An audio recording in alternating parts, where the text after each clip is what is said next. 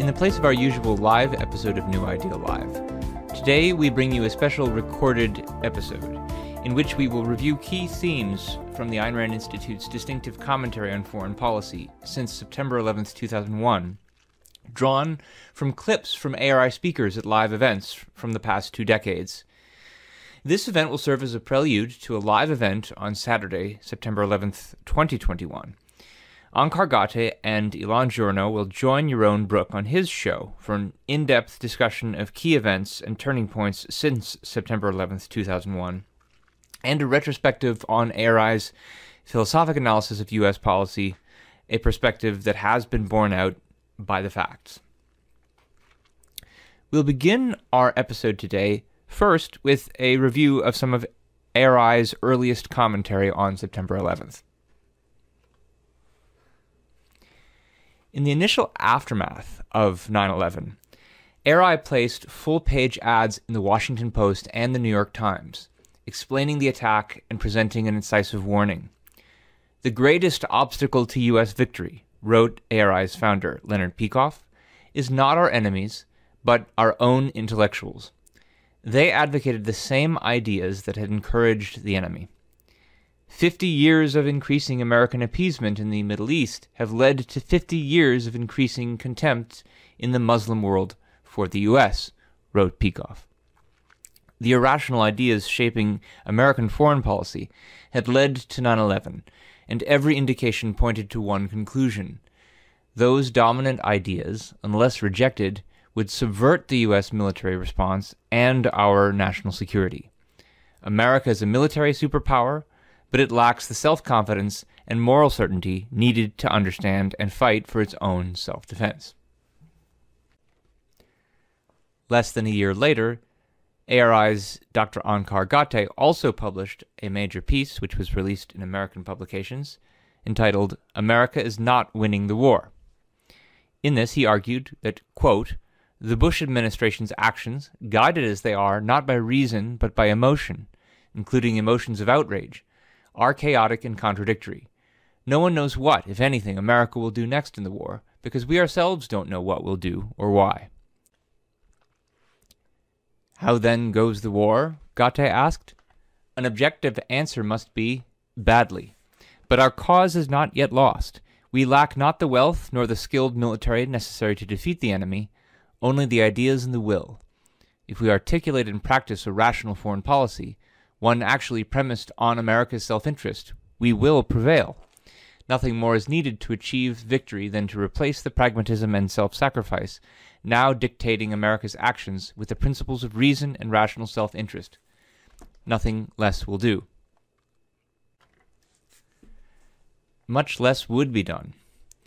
In the hour or so of material that follows, we will see Drs. Leonard Peikoff, Yaron Brook, and Onkar Ghate observe the events they are witnessing over the course of the next 20 years. A history that now bears witness to the failure to heed the principles of a rational foreign policy. But their record of commentary is a testament to ARI's dedication to the cause of reason and freedom in defense of American values against the threat of Islamic totalitarianism.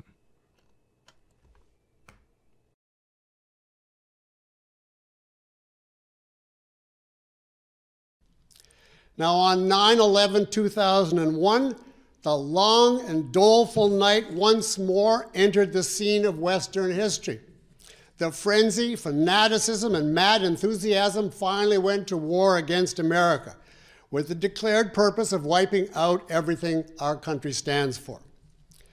On some level, President Bush understood the uniqueness of 9/11.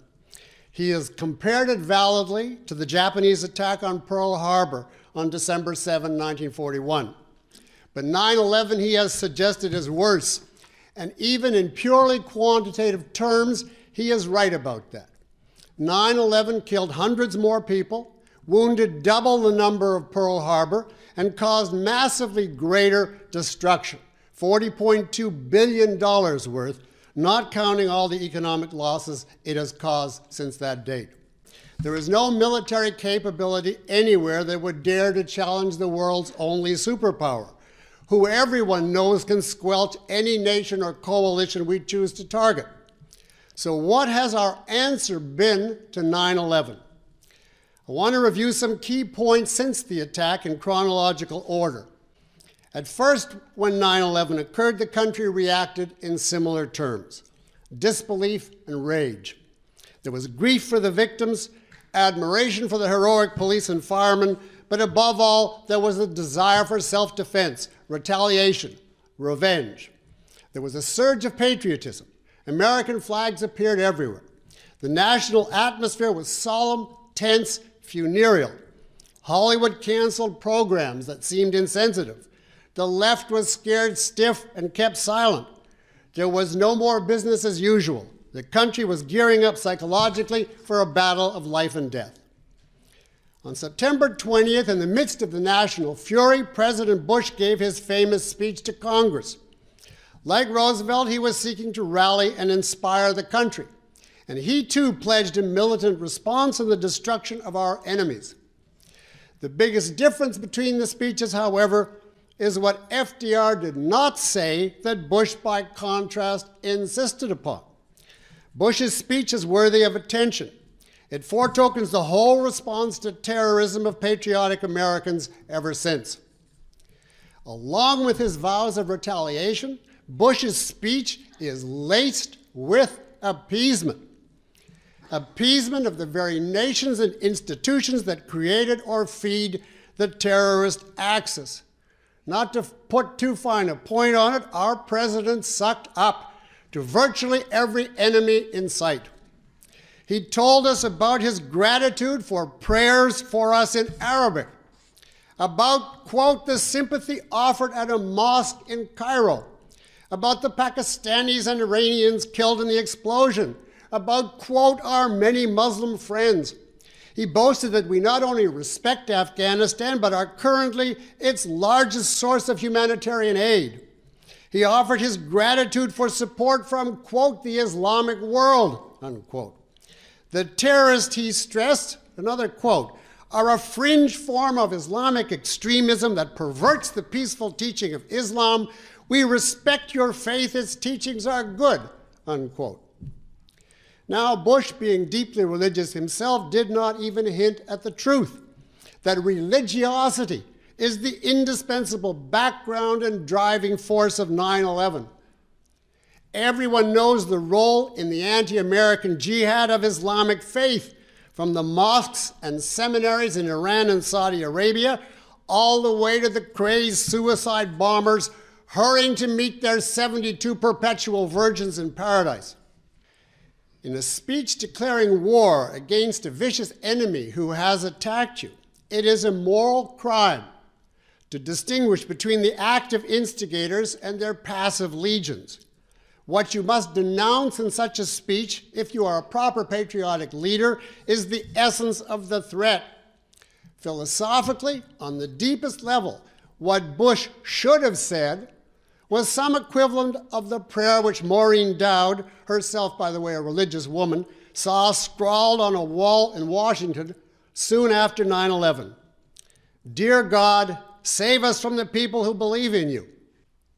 Now, the topic of self-defense brings me to the war in Afghanistan.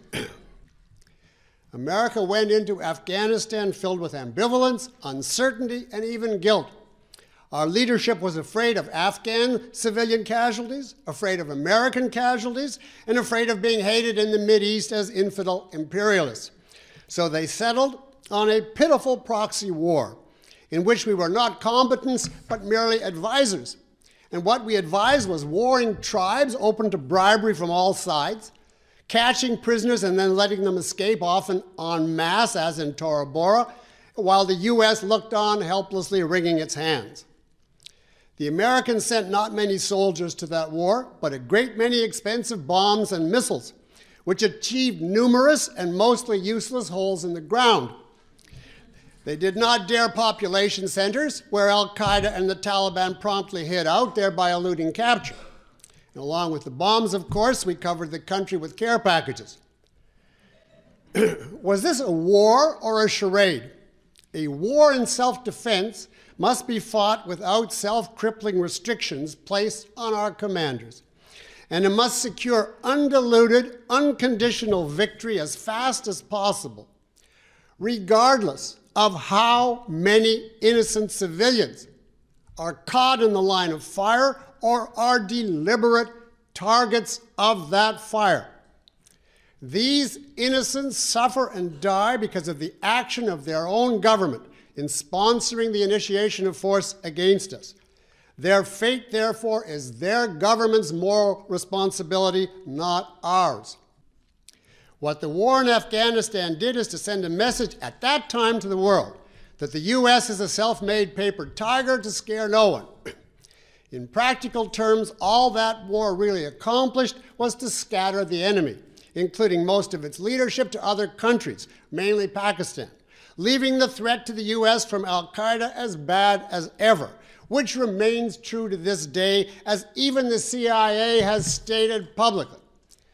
The war in Afghanistan was not only a colossal defeat for the world's only superpower, it was a joke. Afghanistan was wrong war number one in the fight against terrorism. Obviously, it's proper to retaliate right away against the specific thugs who perpetrated 9/11. But terrorism is an ideological phenomenon. The ideology of Islamic fundamentalism, the ideology of burning religious hatred of secular Western values. And you cannot stop or even wound such a lethal ideology merely by chasing after some of its thugs and their hiding places. To defeat Nazism in World War II, nothing less than a massive assault on its home base, Germany, on the country at the heart of Nazism's support and export, was necessary. The same applies to Islamic fundamentalism. And the Germany of Islamic fundamentalism is not Afghanistan or Iraq. It is Iran. Wrong war number two, in my opinion, Iraq. Why Iraq and not Iran? Iran, as everyone in Washington knows, is the birthplace in 1979 and the center of the modern Muslim fundamentalist movement. That is why Iran has much greater ties with all the terrorist groups than the secular Hussein regime ever did. And why Iran, by the admission of our own State Department, is the worst country in the world in this respect. In other words, it's incomparably more active than Iraq in turning out, supporting, arming, and exporting terrorists. Iran, too, is a brutal dictatorship. And it, too, is working feverishly and even more effectively in some respects than Iraq was to stockpile nuclear and other weapons of mass destruction. Even Bush himself included Iran in his axis of evil, along with Iraq and North Korea. But he does nothing to single out Iran as by far our gravest enemy, gravest in the context of the terrorist crisis. Why not? Because Iran is the only religious nation of those three. And Bush does not want to name this fact. In other words, to have to reveal the ideological reason why Iran is our supreme enemy. Because his whole worldview is tied to the virtue and alleged peacefulness of religion as such, of any variety. By the way, if we are short of countries to target militarily, what about such obviously eligible places as Saudi Arabia or Pakistan, both incomparably greater strongholds of terrorism than Iraq? Now, having picked Iraq for bad reasons, our leaders proceeded to make things worse by stressing over and over that our motives in this war were not only or even primarily our own self-defense. They were also strongly altruistic. The war's code name was not Operation American Safety, but Operation Iraqi Freedom. We fought, we were told, not only to protect the whole world from Saddam, but even more important, so that we can shower the lovable Iraqis with everything good: food, medicine, supplies, individual rights, freedom, a whole new reconstruction at a cost of $100 billion, you name it. And that is what makes self-defense okay, as against being merely selfishness on our part. In other words, in this war, we were not even permitted to say too loudly that we are out to save ourselves and our own country. That would be unacceptable egoism. Now, with some notable and glorious exceptions, the conduct of the war largely followed from its stated moral purpose. Now, I'm not talking about the undeniable courage and heroism of our troops, nor about their number, about which I have no opinion, but about the battle orders. The troops were instructed methodically to pull their punches, i.e. to spare Iraq's civilians and its infrastructure. And even more, and I quote, they were instructed, quote, to avoid the kind of fighting that might enrage the Iraqi people, unquote. We are at war against this country, but there must be no fighting that would enrage the people in the country.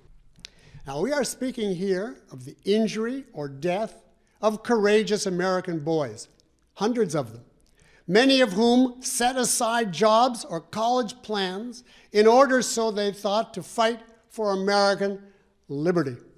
And I say that even one of these boys' lives deliberately imperiled by our so-called moral policy is an act of immorality, is in fact a moral atrocity. It is literally turning our soldiers into sacrificial offerings. But Mr. Bush has no problem with this, apparently. Americans, he has said approvingly, know how to, quote, sacrifice for the liberty of strangers, unquote. We have shown again that American power is supreme, but that we are still morally unsure of our right fully to use it. So we leave open to the world the questions. Will the U.S. use its power after the next provocation? And if so, how seriously? So long as these questions remain open, we remain vulnerable. Our enemies who passionately hate us will probably leave us alone for a while, but they are not crushed. They are not paralyzed by fear. They are not convinced that jihad against us is simply unthinkable. So who knows if and how they will rally and attack us again next month or next year, once the Iraqi war has faded into history.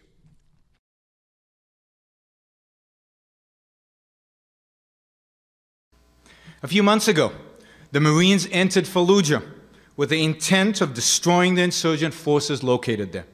Insurgents that had been killing American soldiers for months.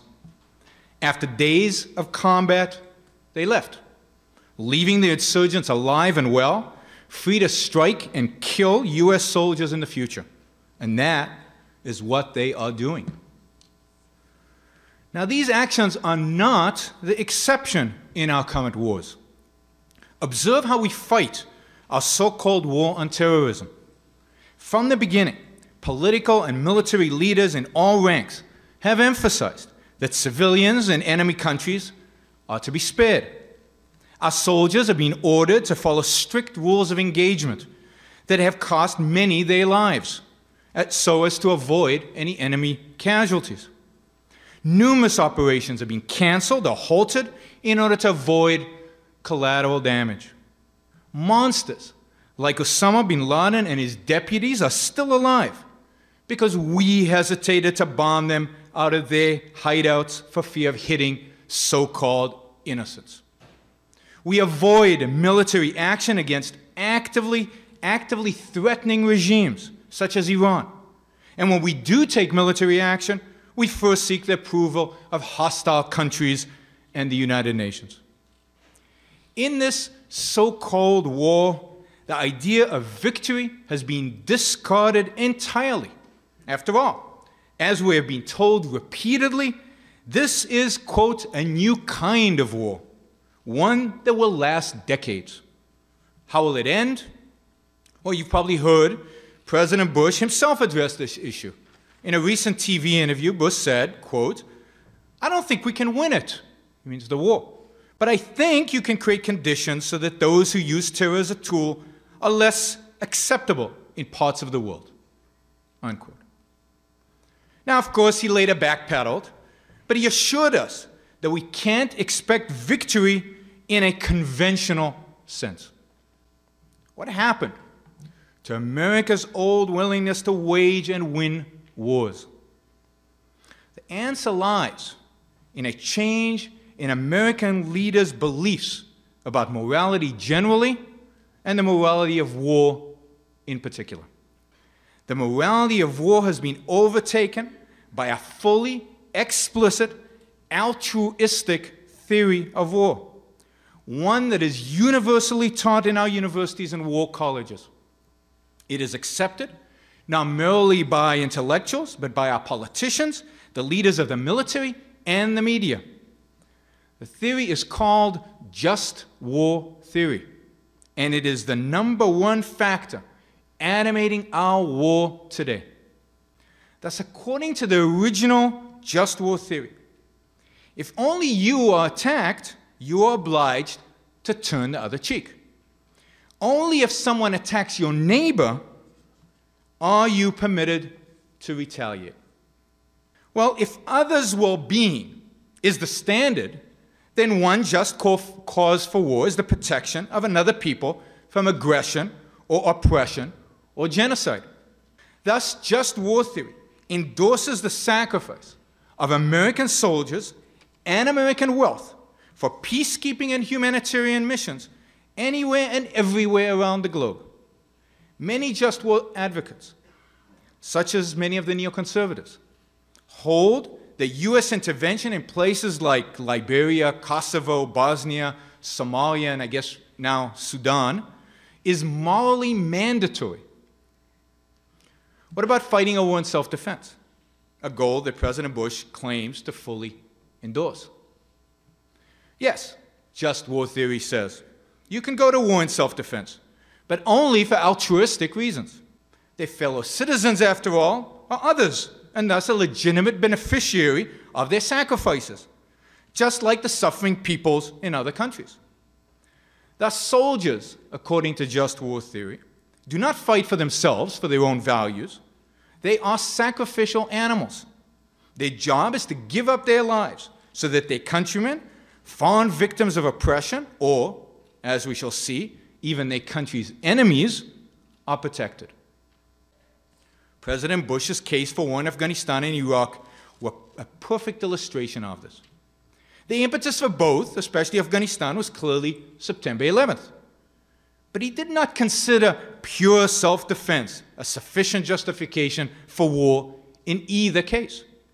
Thus, he supplemented the alleged self-defense portion of each mission with massive campaigns to relieve Afghan and Iraqi suffering. In the build-up to Iraq, President Bush was especially concerned with just war theory. The reason was that he was trying to justify one aspect of self-defense, which is preemption, an idea that's very controversial among just war theorists. Thus, President Bush made sure to make the emphasis of his campaign not Saddam's threat to the United States, which we heard very little about, but the goal of preserving the integrity of the UN, of freeing the Iraqi people of a tyrant. This is Operation Iraqi Freedom, after all. Of showering the Iraqis with food, collectively owned oil, and democracy. Just war theory has been crucial not only in defining the when and why of the wars Bush has chosen to wage, it has also defined the wars that Bush has chosen not to fight. Bush has taken no military action whatsoever against the worst terrorist regime, Iran. Now take Iran. By the standard of actual self-defense, Iran was and is the most important regime to defeat.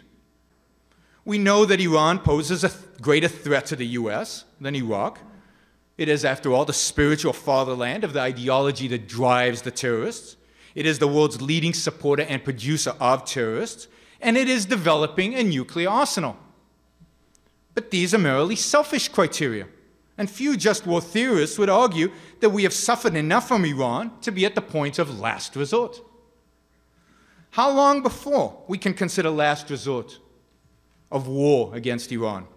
Well, this is how President Bush explained the issue last week to the New York Times. Suggesting that he would be patient, Bush said, quote, "We will continue pressing Iran diplomatically." He continued, "Diplomacy failed for 11 years in Iraq, and this new diplomatic effort in Iran started barely a year ago." Unquote.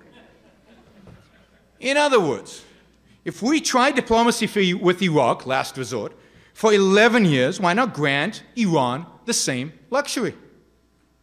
This in spite of a history that began with the taking of the hostages in our embassy in 1979, continued through numerous attacks on Americans in Beirut, the Khobar Towers in Saudi Arabia, continued with Iran's sponsorship and support of numerous terrorist groups like Hezbollah and Hamas, and its development of nuclear weapons.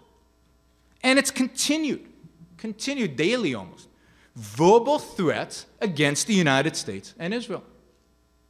One can only understand the administration's decision to invade Iraq, but not Iran, if one understands that the administration is not primarily guided by questions of self-defense. The overruling criteria for any action is that it fit into the sacrificial framework of just war theory.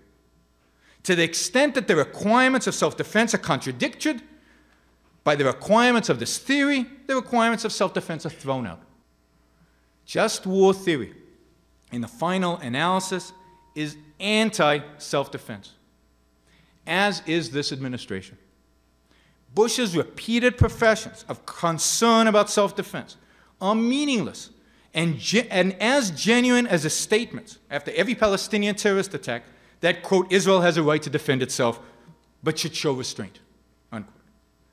Like advocates of just war theory, he believes in self-defense so long as it adheres to sacrificial restrictions and imperatives that make self-defense impossible.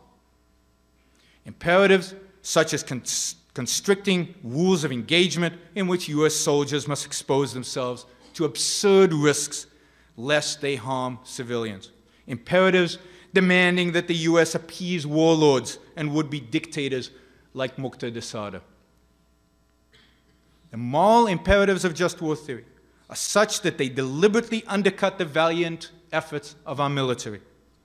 President Bush is able to project moral confidence precisely because the thing he is confident about is not America's right to self-defense, it is America's right to self-sacrifice. The only real alternative to the application of altruism to war is the application of egoism to war. Now here I am drawing upon Ayn Rand's ethics, which form part of her system of philosophy, objectivism. Now what do I mean by egoism?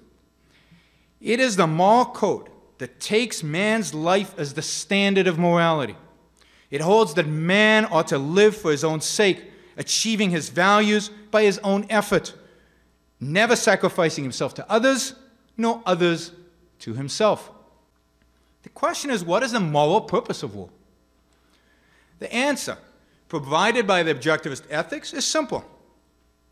The purpose of war is the same as any other action proper to a government: to protect the individual rights of its citizens.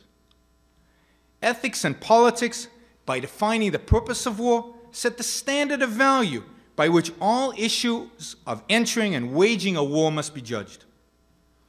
It is appropriate to go to war whenever it is necessary for the protection of the individual rights of Americans, the rights to life, liberty, property, and the pursuit of happiness. Such a necessity arises when these rights are violated or threatened by a foreign aggressor. By the standard of individual rights, a nation can morally go to war only in self-defense. Wars of self-sacrifice, humanitarian missions, for example, and wars of aggression are violations of the citizens' individual rights, our citizens' individual rights, especially of our soldiers. Both constitute forcibly sacrificing the lives and money of Americans for the sake of some so-called higher cause, whether it be the suffering of the Somalians or the power lust of a president. Now, the fundamental ethical principle of waging war is egoism.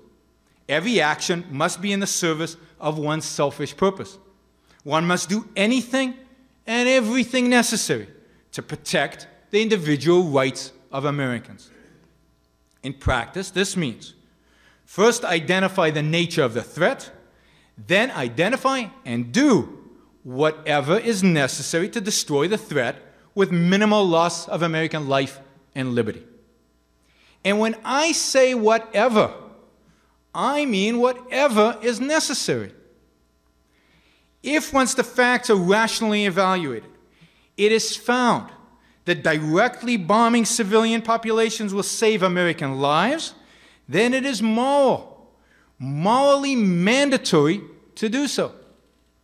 If nuclear or chemical weapons are the most efficient way of achieving our purpose, then they are absolutely appropriate. If surprising enemy soldiers in their sleep and massacring them is necessary to achieve our goal, then that is what must be done. If flattening Fallujah is the best way to end the insurgency, then Fallujah must be flattened. Anyone involved, by choice or not, in the initiation of force against an innocent nation is thereby outside the principle of individual rights. Just as an individual criminal forfeit his rights, so do the leaders, soldiers, and civilians of criminal nations. For the most part, a country's citizens are not merely innocent bystanders to the crimes of their regimes. They are responsible for the actions of their governments, unless they have taken active steps to object, resist, change, or go underground.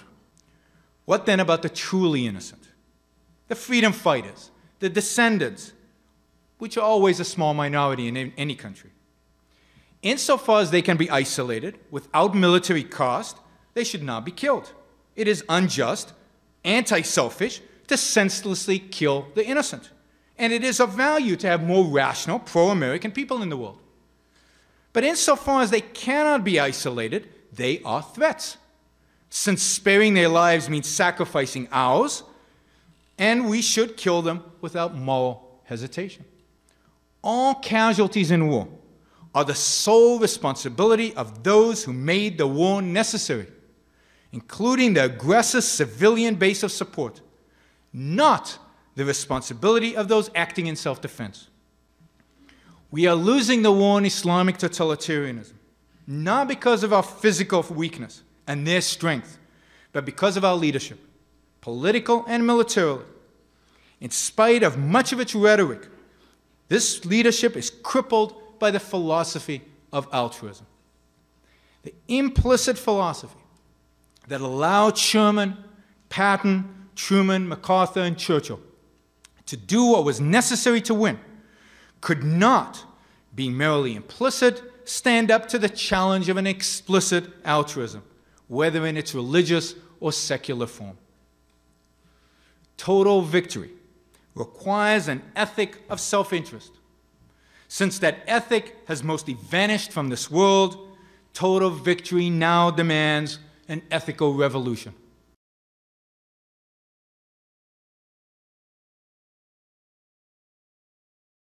Last fall, on September 30th, the Danish newspaper Jyllands-Posten published 12 cartoons depicting Mohammed.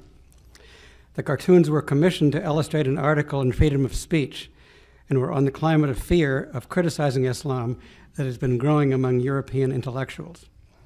Apparently, that fear was well-founded. The cartoons sparked a firestorm of controversy that has reached a climax in recent months. The Islamic world erupted into violent protest, with rioters setting fire to the Danish embassies in Syria and Lebanon. Death threats and widespread calls to inflict violence on the cartoonist have sent them into hiding for fear of their lives. Some of the cartoons that generated this response will be on display this evening shortly. In America, the right to free speech is protected by the First Amendment to our Constitution, which reads as follows, quote, "Congress shall make no law respecting an establishment of religion or prohibiting the free exercise thereof, or abridging the freedom of speech or of the press or of the right of the people to peaceably assemble and to petition the government for a redress of grievances," end of quote. Similar protections of freedom of speech exist in virtually all Western countries. So we'll now pause while the cartoons are put up.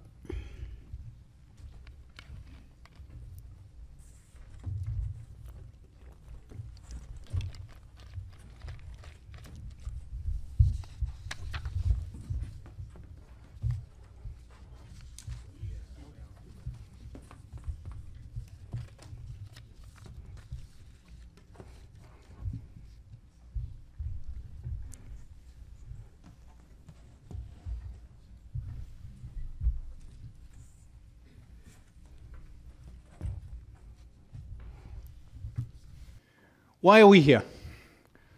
Why show the cartoons? Why is the Ayn Rand Institute now on its fourth event, such event, and by the time we're finished, there'll be at least 5 of these all across the country? The reason we're here is, I think, that events demand it. The publication of the cartoons, the response in the Muslim world, but more importantly, if it is the response in the West. What was the response in the West? Well, for the most part, it was silence. It was showing the demonstrations in the Middle East, but leaving it at that. It was the New York Times, the Wall Street Journal, representing both left and right, deciding not to publish the cartoons. It was Danish cartoonists going into hiding for fear of their lives. It was President Bush and the State Department declaring that while we all have the right to free speech, I guess in some theoretical sense, we need to use it responsibly, which in other words is a code name for not offending anybody, not getting anybody upset, not putting anybody at risk.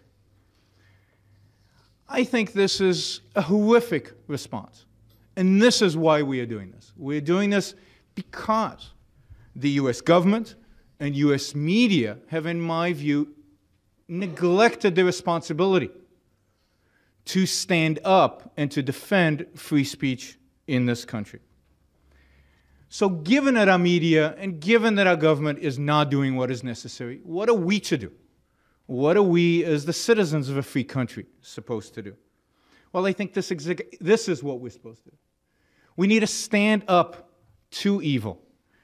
We need to refuse to be silenced.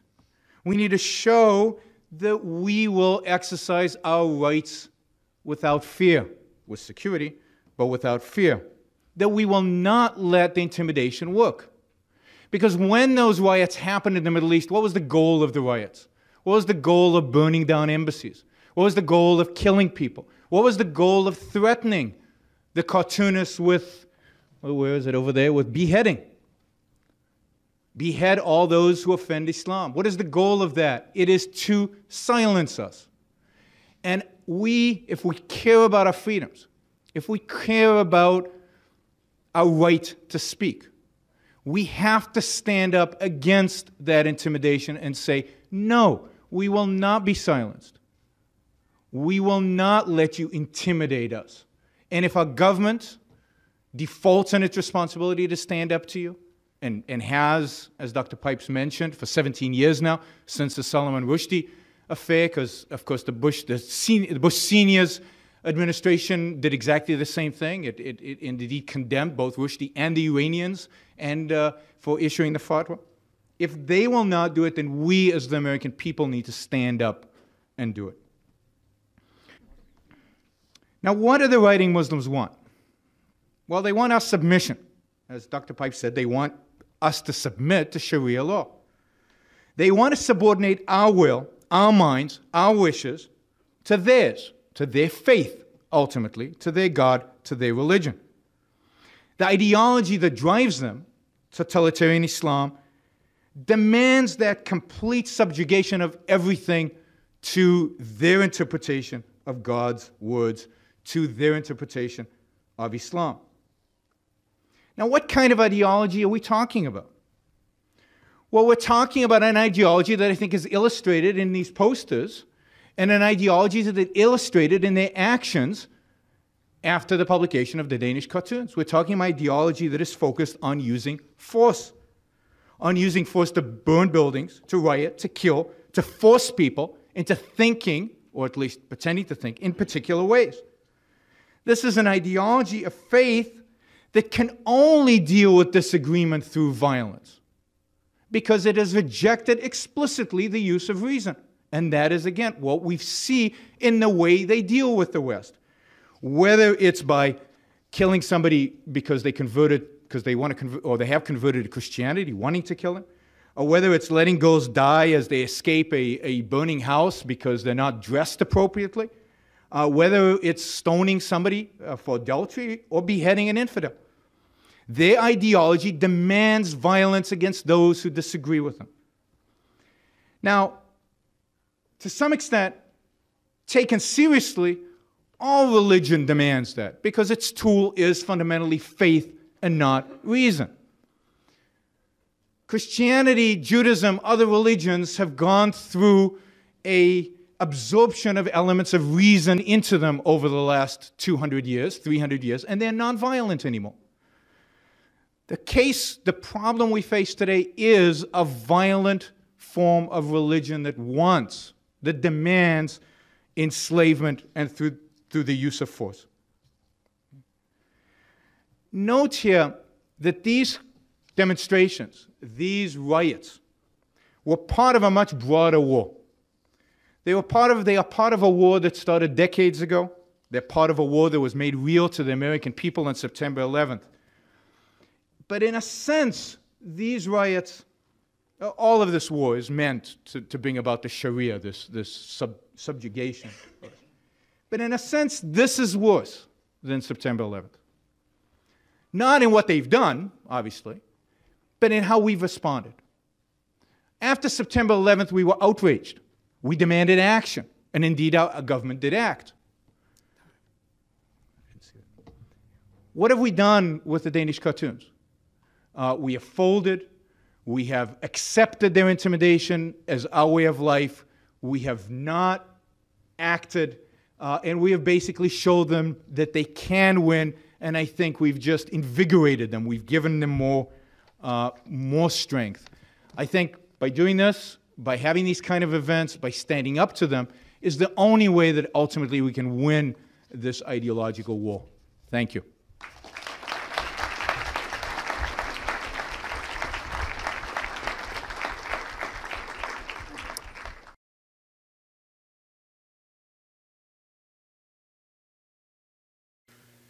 In the 5 years since September 11th, many people have asked despondently if the United States is safer. While there has been little reason to feel more secure, about a year ago, many were swept up in the excitement of the government's new strategy in the Middle East. Some people were euphoric with hope.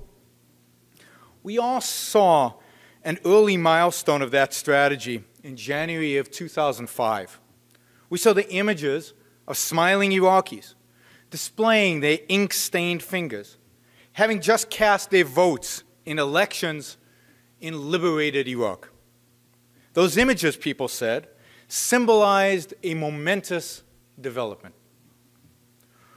We all heard the breathless news reports about a wave of democracy in the Middle East. After the voting, President Bush said the balloting was a resounding success and praised Iraqis who, quote, have taken rightful control of their country's destiny, unquote. The upshot of all this, we were told, would be greater security for America.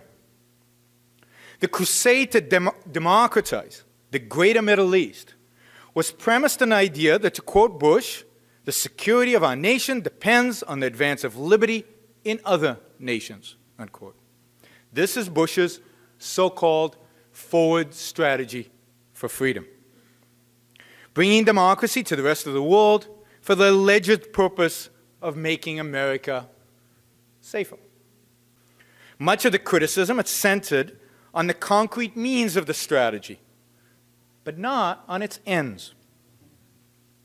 But perhaps the strategy's end is the problem. Perhaps nothing went wrong, and what we're seeing in the Middle East is the fulfillment of the forward strategy's actual goal. Truly free nations have no interest in waging war on others, except in self-defense. Free nations prosper through trade, not conquest and plunder. Peace is good for them. War is not. It is also true that the more free countries there are in the world, the better off we are. But would this strategy of promoting democracy as the main vehicle for defending America, would the strategy have sounded plausible as a response to the Japanese attack on Pearl Harbor? Imagine that following Pearl Harbor, Americans were told that victory would come not by fighting the enemy until its unconditional surrender. No, but by bringing democracy to Asia and Europe. Imagine that our goal in the war was declared to be liberating poor Japanese and Germans from enslavement by their rulers. Imagine that U.S. bombers dropped aid packages on German and Japanese cities in between delicate sprinkles of missiles. Because this was not the approach taken, World War II was won decisively in less than 4 years after Pearl Harbor. We are now entering the 6th year of Bush's war, and there is no end in sight. Things are only getting worse. After Pearl Harbor, the outraged people of America demanded self-assertive retaliation, and their government delivered. Likewise, right after 9/11, people were righteously outraged. Their healthy, rational response was, we need to fight a war now to make us safer. The administration also felt outraged. It famously announced that we must, quote, end states who support terrorism, unquote. But that initial response to 9/11 did not last. It was not translated into any military strategy for victory. The idea that it is right for America to be self-interested, that did not last. Operation Infinite Justice was renamed to something blandly differential. The nation's willingness to defeat the enemy evaporated. Why? Because the initial response that self-interest is proper clashed with people's more deeply held belief about what is morally good. This is where the forward strategy comes in. This strategy reflects and is motivated by the dominant moral code in our country, altruism. From secular and religious authorities, left and right, we are urged that to be moral is to give up your values in selfless service to others. We hear it constantly. Serve in a cause larger than yourself, and whatever you do, don't be selfish. According to this creed, our duty is to put other people first and subordinate or renounce our own values. According to this creed, Mother Teresa is a moral hero, but a productive businessman like Bill Gates is not. Unless, of course, he repents and gives away his billions of dollars. Whom must we serve? Well, whoever is deemed needy, whoever lacks a value, like liberty or wealth. And on this standard, the oppressed, impoverished, primitive Iraqis are definitely have-nots. And the cardinal value that America must sacrifice is its own national security, the defense of our lives from Islamic terrorists. The forward strategy thus demands that we put aside America's rightful need for security and instead sacrifice for strangers all across the globe, wherever tyranny rules. The goal of the democracy crusade is not to end the threats arrayed against us, but to bring unearned benefits to the world's hungry and oppressed. Facing catastrophic threats to the lives of Americans, how did the administration respond? Well, guided by its moral premises, the administration did not ask itself what must be done to protect the country. Instead, it asked, how can America best serve strangers in need? The forward strategy is not concerned with defeating the enemy at all. It is a substitute for achieving victory. But even on its own terms, by advocating democracy, in other words, unlimited majority rule, the forward strategy is a vicious fraud. This should be clear to anyone who truly understands what freedom is. While claiming to champion freedom, the strategy has nothing to do with it. The truth is exactly the opposite. The Ford strategy encourages tyranny and is an assault on the freedom of Americans. Freedom, in a political context, means the absence of physical coercion. It is so profound a value because in order to eat and earn a living, to build cars and perform surgery, in order to live, man must think and act on the judgment of his own rational mind. In order to take that action, he must be left alone, left free from the interference of the government and of other men. The moral foundation of freedom is respect for the sovereignty of the individual and his right to exist for his own sake.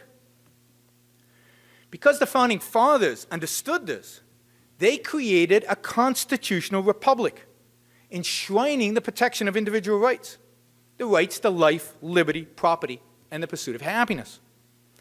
Our constitutional framework prohibits the majority from voting away the rights of anyone. The founders firmly rejected democracy. Democracy rests on the primacy of the group. If your gang is large enough, you can get away with whatever you want, sacrificing the life and wealth of whoever stands in your way. A democracy is majority rule, unlimited by moral principle. It is a form of tyranny. Now, observe that spreading democracy is an inherent part of the Ford strategy. The reason is that the system of democracy is an efficient means of selflessly serving others. To serve America's self-interest would mean that we decided the political makeup of a defeated regime, how it is made permanently non-threatening. We would be better off and safer if we could ensure that we don't have to face a resurgent threat in a country we've waged war to defeat.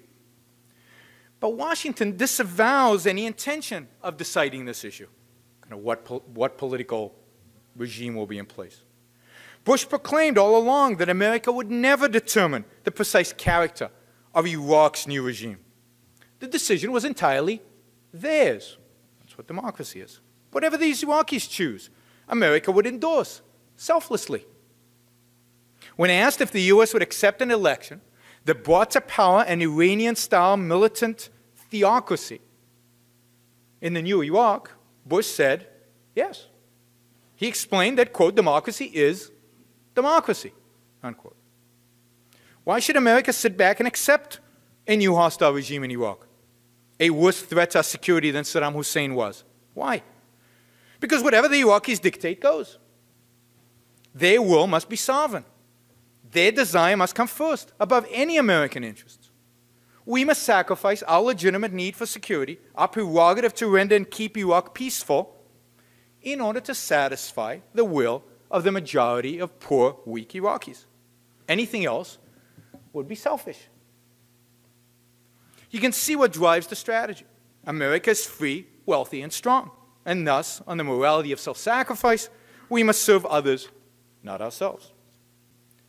America should be an intellectual advocate for freedom.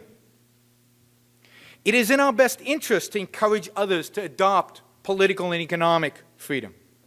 To genuine freedom fighters, we should give our moral endorsement, which in itself is considerable, though often underappreciated. We should, for example, endorse the free Taiwanese who are resisting the claims of authoritarian China to rule the island state. But the advocacy of freedom has an absolute limit. It is never moral for America to send its troops in order to liberate a people and then pile sacrifice upon sacrifice for the sake of nation building. It is wrong to send our troops on humanitarian missions or to fight wars where America's security is not directly at stake. Such wars are a violation of the rights of our troops who fight to protect our and their liberty. It is also an outrageous squandering of resources that our government is obliged to use only in defense of American lives. So on the 5th anniversary of 9/11, I call on you all to rededicate yourself to your moral right to life and America's moral right to self-defense. Remember the evil of the attacks on that day and recognize that this is a war. Remember that it is morally proper, indeed morally necessary, that we crush the enemy. Aware that our cause is just, we must help America recapture the spur to righteous action left to us by the brave passengers of Flight 93. Let's roll. Thank you. What gives encouragement, what emboldens the Islamic totalitarians throughout the world who are, massing and attacking en masse?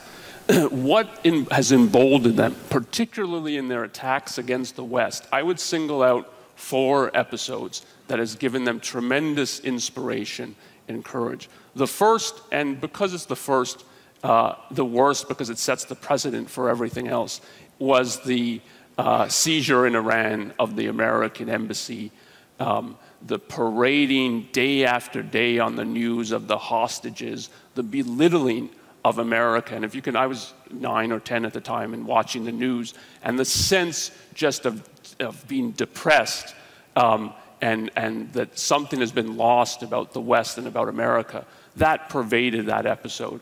And Ayn Rand said in a very prophetic statement that if we didn't view that as an act of war and march on Tehran in the days following, you will not live that down for decades. And unfortunately, we have not lived it down. That has been all too true, that statement. So there was that episode, and then these happen about every decade. You fast forward to the Rushdie, the fatwa against Rushdie. Here you have now a supreme leader of Iran reaching outside its borders, openly calling for the assassination of a Western author and the editors and the publishers, including American publishers, of his book. And the West and the US again does virtually nothing, or in some cases worse than nothing. And that was a tremendous inspiration and emboldening of their cause. And then, of course, if you take 9/11, now they can carry out a massive attack on US soil, inflict a tremendous amount of damage. That is a way of drawing recruits and people to the cause. And I put the Charlie Hebdo assassinations as the 4th one into that category. And I thought at the time, this is going to give them tremendous inspiration. You're going to see attacks immediately following, as you saw in Copenhagen on Lars Vilks, and as we saw now in Garland, Texas, at the cartoon contest. Because what that signaled to them was, here was people who've been on a hit list for years who had some amount of government protection. You can argue about how well they were protected at Charlie Hebdo in Paris, but they had some protection, and they were able to assassinate them nevertheless. In sort of graphic terms, the way I think of it, unfortunately, if you've seen the movie The Untouchables with Sean Connery, Kevin Costner, Robert De Niro, it's a pretty good movie, and I like some of its moral tones.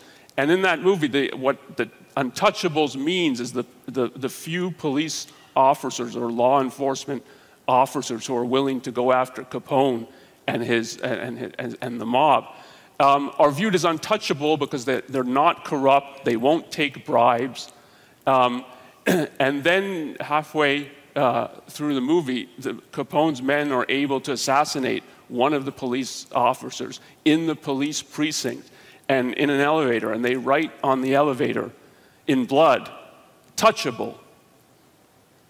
And that is the message that the Charlie Hebdo assassinations have sent to the Islamic totalitarians. It is a very ominous event that one should really be concerned about.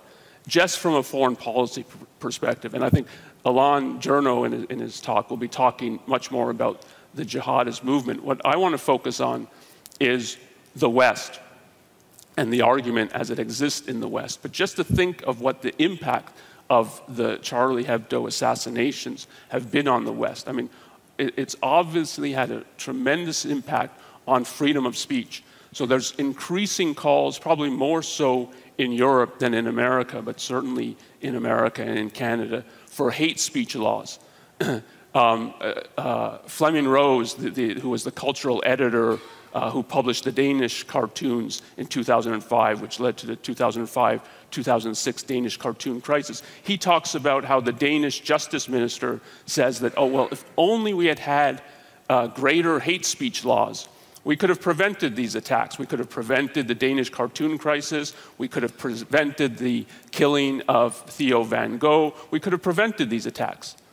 How do you prevent the attacks? You silence your own citizens. That's the view of what we should do in the face of this kind of attack.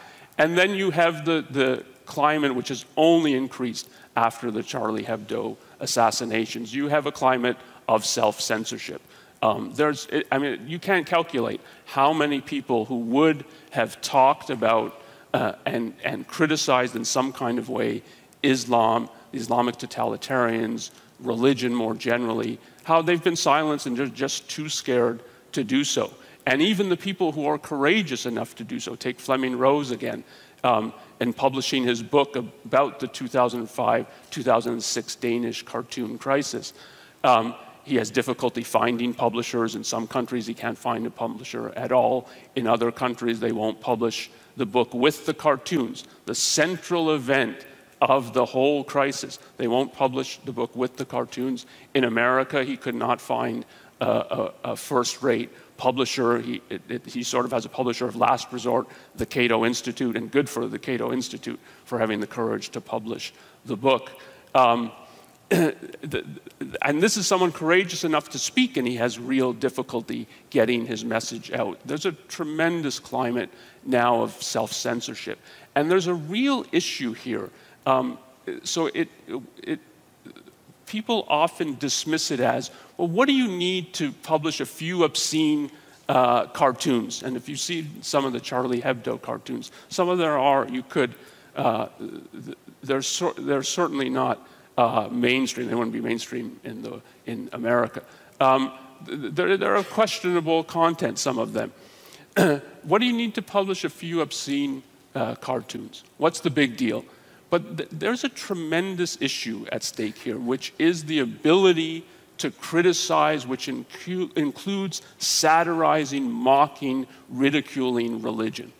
And if that goes, you have a tremendous difficulty properly and actively opposing religion. If you look at what happened in the Enlightenment, a part, it's not the whole story, but a part of how the Enlightenment marginalized religion, that it marginalized it. It put religion in the backwaters of not in the mainstream anywhere, but in the backwaters of the culture. And one of the ways in which it did that was by satirizing and mocking religion, in that case, Christianity. But it's this kind of thing that is part of what marginalized religion during the Enlightenment. And in a fight against religion, you need to be able to do this. You need the freedom to do it, and you need to actually do it.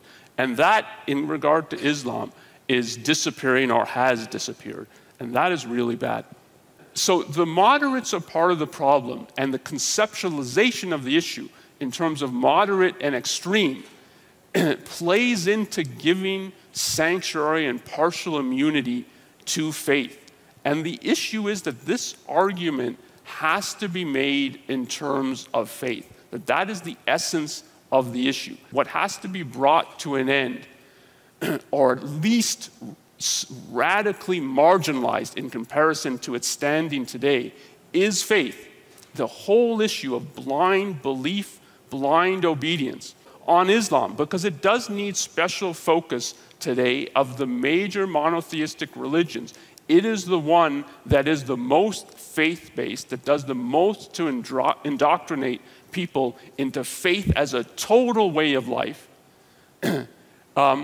And it is militant today, and it is crusading. It needs special focus. But what is wrong with it is the way in which it's a crusading faith.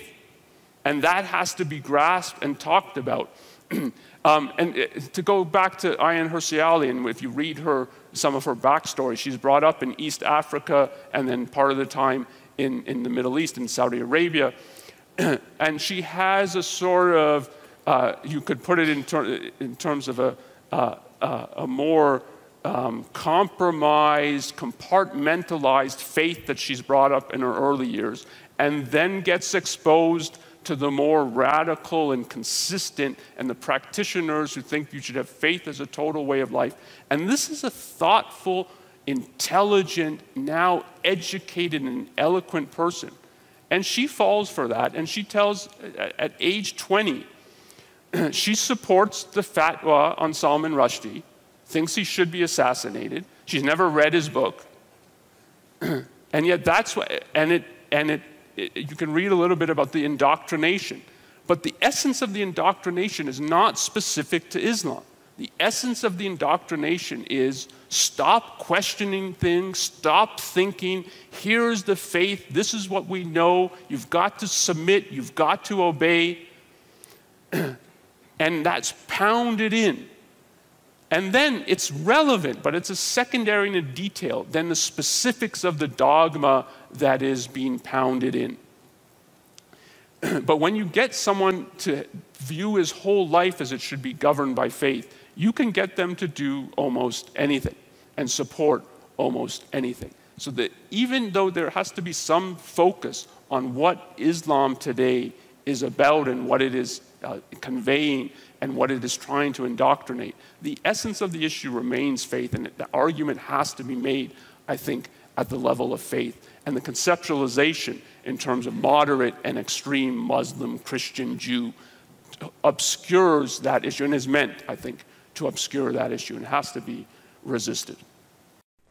If you would like to learn more about the ideas discussed in the preceding material, please consider downloading the new expanded second edition of Failing to Confront Islamic Totalitarianism, edited by Onkar Ghate and Ilan Journo. You can download a copy at bit.ly/FCIT2.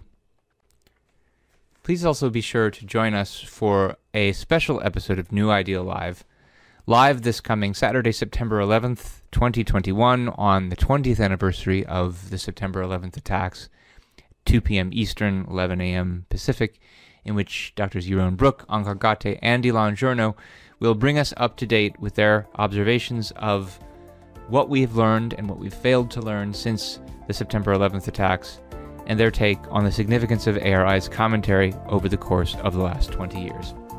Thank you, and see you then. You've been listening to New Ideal, a podcast from the Ayn Rand Institute. If you like what you hear, leave us a review, share with a friend, and subscribe to our other podcasts. This podcast was made possible by donors to the Ayn Rand Institute. Help support this podcast by becoming an ARI member.